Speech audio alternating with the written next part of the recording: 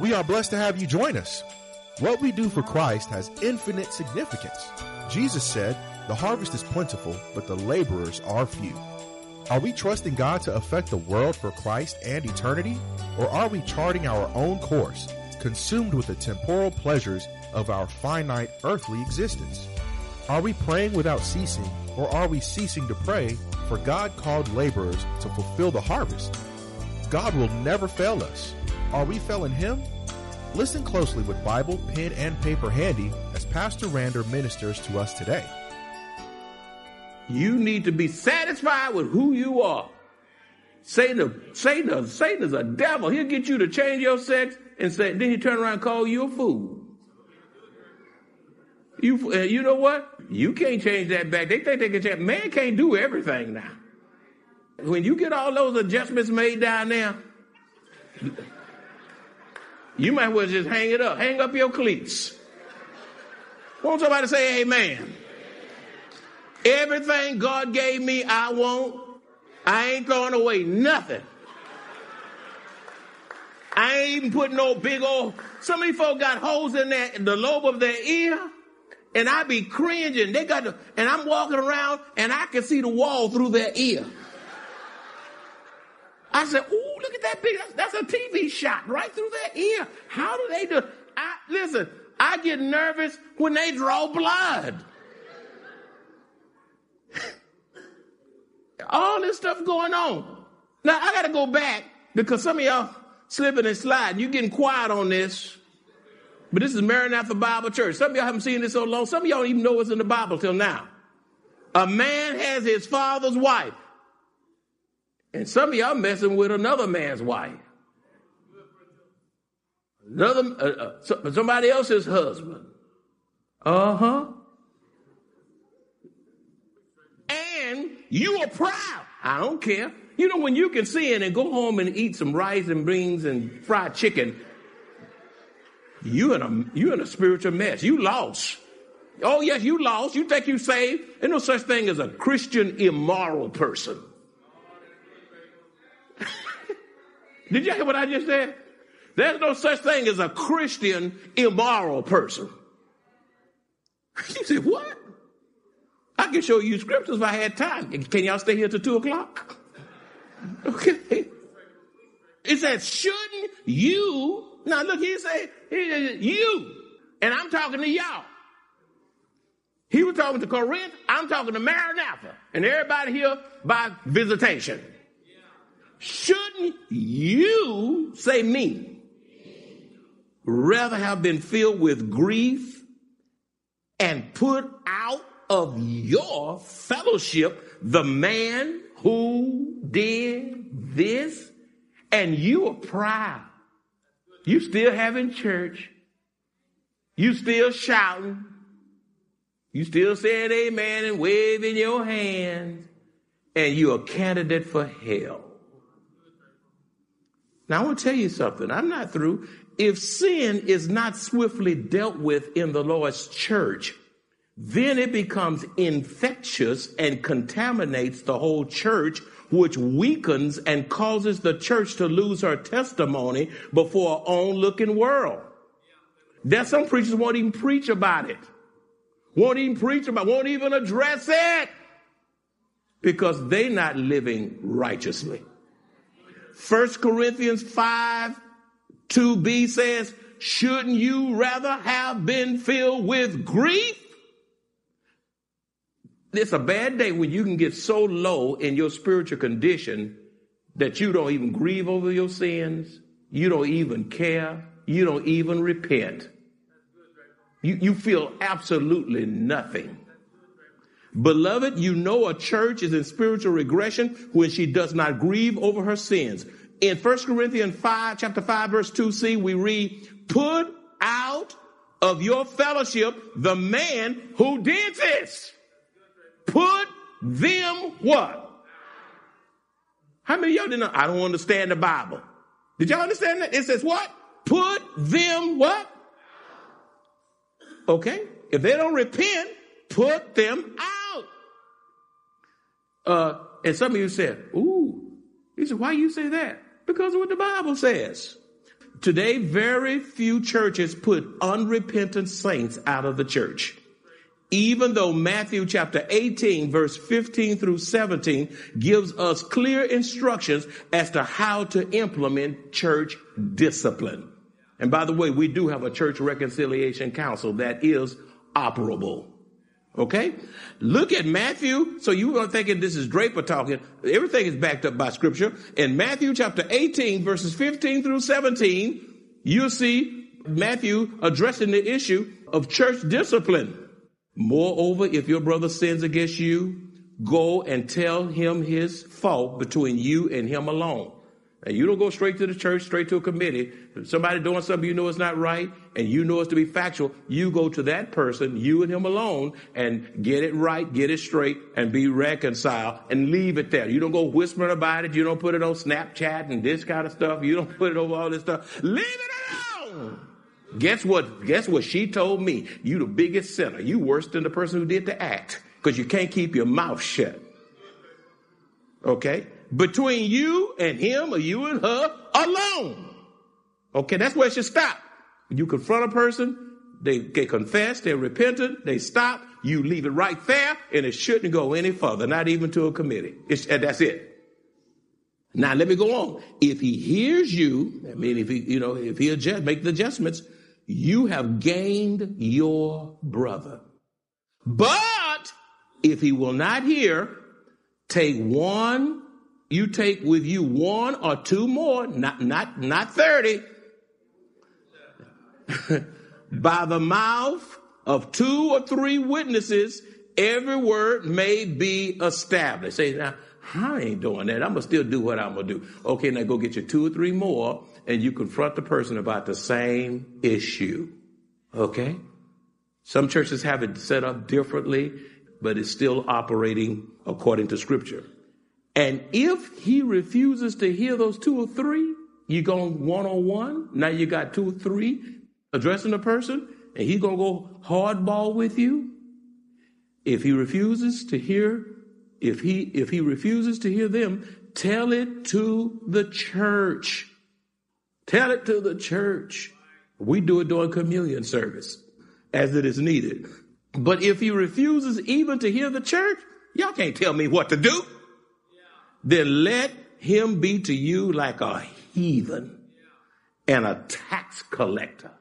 In other words, turn him out, turn her out, put them out, and you put them out so Satan can wreak havoc in their life and bring them to the point of repentance, and they still play hardball. God will even give Satan permission to kill them. Satan knows you can sin yourself to death. Now, that brings another question. Y'all say, I didn't come to hear all this today. That brings another question. Y'all holding on? You got your seatbelts on? Why is church discipline so rarely done in the Lord's church? Now that's the question. Why is church discipline so rarely done in the Lord's church? Let me give you 3. I can give you 10, but I got to give you 3. Because I want to let you out for 2. What are the 3 reasons? A, it's because of biblical ignorance. If the church does not know the scriptures, then how can they implement it? How can you implement scripture if you don't know what the scripture says? Okay? So you got to know the word. If you don't know the word, you're acting ignorantly, because the word should rule, govern, bring structure, order, and everything else to the Lord's church. B, you know why churches don't do church discipline? Because of a fear of repercussions. A fear of repercussion. In other words, the church does not want to deal with the backlash, because you messing with my mama, my daddy, my brother, my husband. That's my sorrow. Listen, all that's out the window when you come to the church. And you ought not be taken up for your family member if they're wrong. And then all y'all press out here because he's being dealt with or she's being dealt with, and y'all gonna tap the whole church and put the man or the woman know they wrong, and you get on the bandwagon. They so hard. We have been accused of being a strict church. And I tell people, when I hear that and they bring that to me, I tell them, thank you very much. I'd rather be known as a strict church than a loose church. Are y'all hanging with me? So we feel the repercussions. What? The backlash it's going to bring. Satan, he dares you. I dare you to mess with him. I dare you to mess with him. I dare you. I'm going to show you what I can do in that church when you do. Because they don't humble themselves. They want to fight. Backlash. Most leadership they fear the fallout. They don't want to rock the boat. And leadership don't want to see people leaving the church over that issue. Let me tell you something. I've been told along the way, I've been pastoring a long time. I'm not afraid of folk leaving the church. Because for every person that leave a seat, God is God enough to put 10 more in their place. 10 more in their place. That's right. That's called a blessed subtraction and a blessed addition. I'd rather see the church go down to 20 and have God with me than to have 2,000 and all but 50 is living unholy. You know why the leadership don't deal with it? They desire to see everyone happy. Happy, happy. There's a song called Happy, Happy, isn't it? Happy, happy, happy. Happy hour. Happy. Oh, y'all never heard of that. Happy, happy. Happy, happy, happy. You want to be happy. Listen, God is not studying your happiness. He is concerned about your holiness. Okay? He didn't say he wants you holy. Beloved, it's a dangerous thing if you can put being happy over what the scripture says. I'd rather see everybody happy. So let's not do nothing. Let's just turn our heads and be quiet. It too shall pass. Let me mess with you one more on this. Why is church discipline so rarely done in the Lord's church? See, church leadership cannot deal with sin if they themselves are contaminated by it. You can't adjust somebody else's life if you got spiritual mud all over your life unrepented of. Okay? So many church leadership, they don't deal with the issue of sin because they're contaminated by it themselves. So nobody deals with it unless their own sins that they're currently in is exposed. Now, if you go back far enough, I'm going to say this as a caveat. Listen to me closely. You can find some dirt on anybody. Did y'all get just what I said? You want me to say that again? If you go back far enough, you can find some dirt, I don't care how little it is, on anybody. You say, how can you say so boldly? Because all have and come short of the glory of God. There's none righteous, no, not one. We all need the blood. We all have to repent. That's why when one is overtaken in sin, we ought to have gentleness and meekness and love. The goal is restoration and not dismissing folk out. You want to exhibit love. You only take these proactive measures when there's a hardness of heart and they're being unrepentant. When church leaders experience moral failure, it discourages the saints and causes many to become disheartened, some to even leave the church, saying within themselves, if spiritual leaders fail, what hope do I have? And it can even promote more sin in the church when leaders who you've been looking up to fail. Number 8, what causes churches to scatter? Dictatorship. Say dictatorship. Dictatorship causes the church to scatter. Some church leaders are authoritarian. They're demanding and controlling, speaking harshly without sensitivity. Let me give you a great passage on that. Some of you just look right over it. You got to read your Bible all the way through to find this passage. If you only read John 3:16, that's all you know. You're not going to find this passage. 3 John verses 8 through 10. You're going to see something there about dictatorship. 3 John, verses 8 through 10. It's a little tiny book, but yet just as inspired as the other books. 3 John 8 through 10 says, so we ourselves, you say, wait, oh, by the way, it's at the very end of the Bible. Okay, don't start in Genesis looking for 3 John. Okay, 3 John verses 8 through 10 says, so we ourselves should support them so that we can be their partners as they teach the truth. I wrote to the church about this, but Diotrephes, who loves to be the leader, look at that, who loves to be the leader. He loves power, can't give it up, can't share it, got to have it, mad if anybody else get it. Who loves to be the leader, look what, refuses to have anything to do with us. When I come, I will report some things he is doing and the evil accusations he is making against us. Not only does he refuse to welcome the traveling teachers, he also tells others not to help them. I'm not going to help them. You're not going to help them. We're going to leave them alone. They don't need anything out of church budgets. They don't need any mission money. They don't need to be standing in anybody's home. Leave them alone. We got grass to cut. We got to keep lights on. We can't be helping folk that passing by who needs a helping hand. We can't build a kitchen in Uganda. We got our own kitchen we need to support. See, not only does he refuse to welcome the traveling teachers, he also tells others not to help them. And you know what? There are people in the church who's not going to tithe, and then they got the audacity to tell you not to tithe. God, they gonna tell, I wouldn't do that. The church ain't getting all my money. Or the preacher just taking it anyhow. You know what? That lie, that's one lie that's never going away. I don't care. Now, anybody else gets something new, but when the preacher gets something new, the money drop. I'm in a lot of churches because they got small minds. And look what he says here. He also tells others not to help them. And when they do, he puts them out of the church. Diotrephes had so much power. He was such a dictator. He was such an authoritarian until he self-appointed himself, put folk out of the church that disagreed with him. This man was a tyrant. He was out of control. Huh? Y'all see it?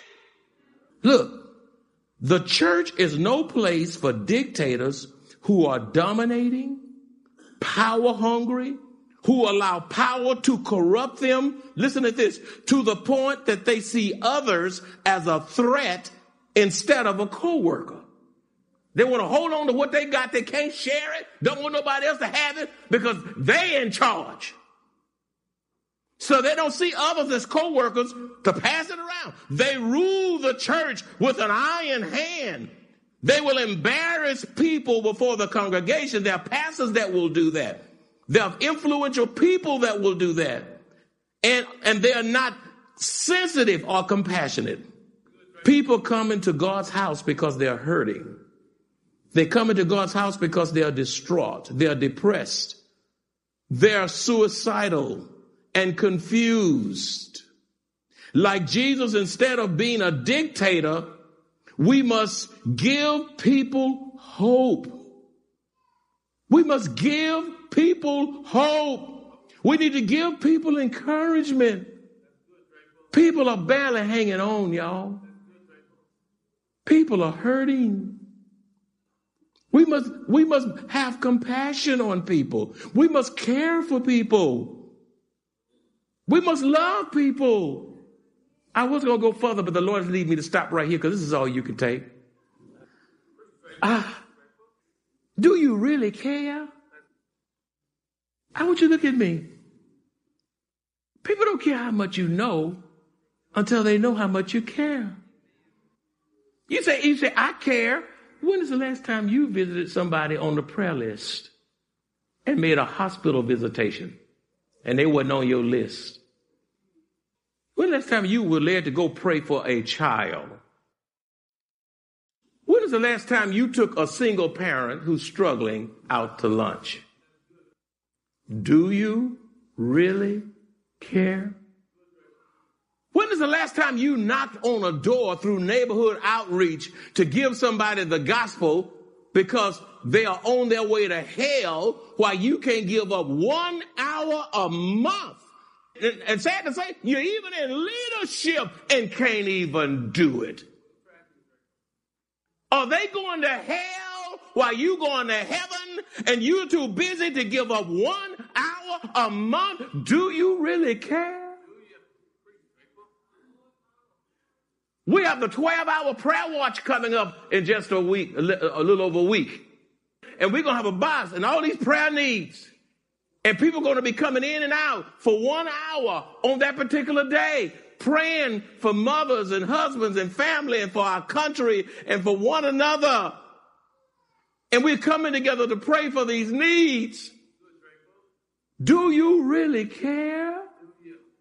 You can't get 1 hour that's convenient for you during your lunch break or before you go to work or after you get off of work.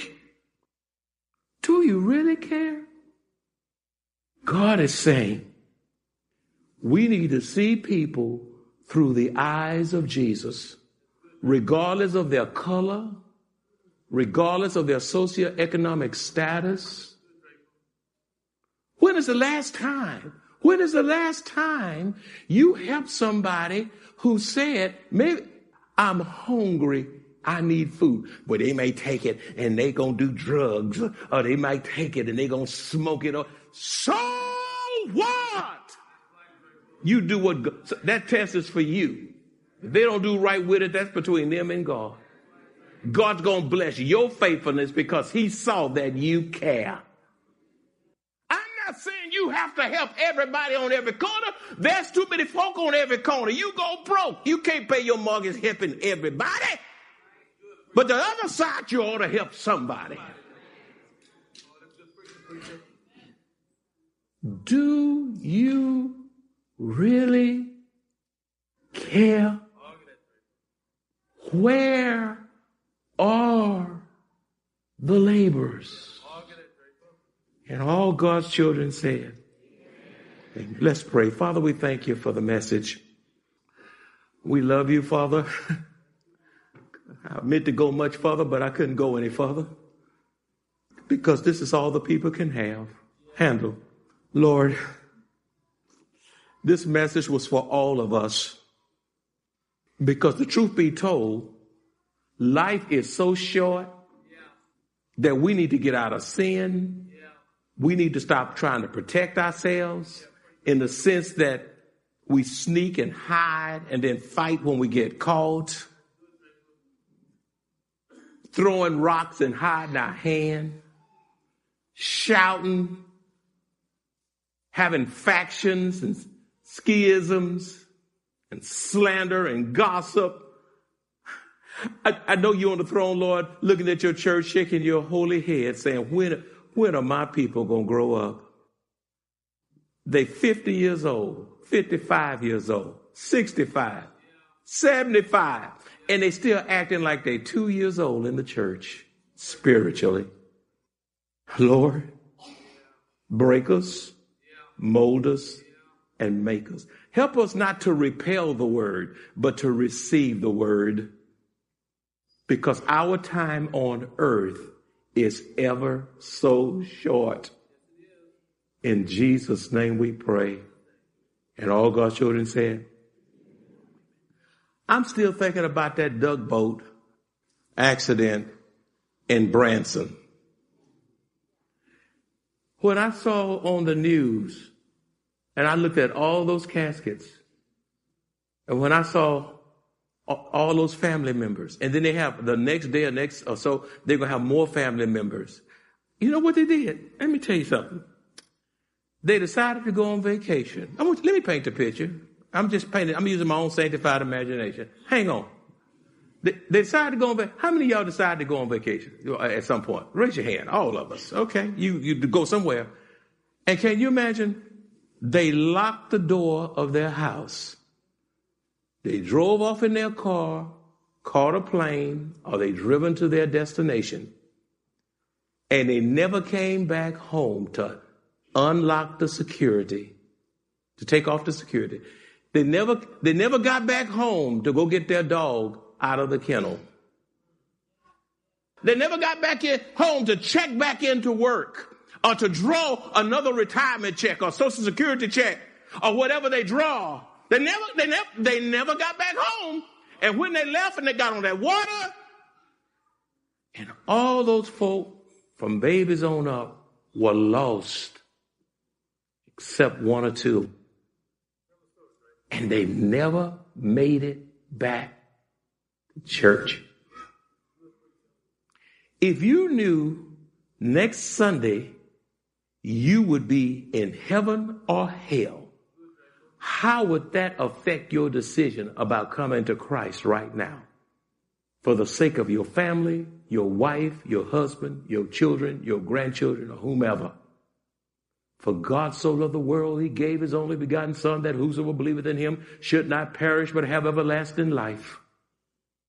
God sent his Son, born in Bethlehem of Judea, born of a virgin, fully God and fully man, to die for our sin, that we would be made whole if we trust Jesus Christ alone for salvation, believing in his death, burial, and resurrection, and nothing else.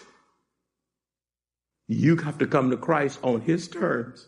Let go yourself, your ways, let go your excuses and procrastination, and says, I'm not wasting any more of God's precious time. I'm coming just like I am right now. You don't have a tomorrow until God gives it to you. Because you don't know where death is. The Bible tells us to fear not, for God is with us. Be not dismayed, for he is our God. He will strengthen us. He will help us. He will uphold us with the right hand of his righteousness. We must not be afraid, nor ashamed, nor slothful. We must be bold. We must be willing. We must be filled with the Holy Spirit. God is able and he won't fail. If you enjoy this kind of biblical teaching or would like to hear this message in its entirety, please visit us at Maranatha Bible Church, located at 7855 East Loop 1604 North in Converse, Texas, or call us at 210-821-5683.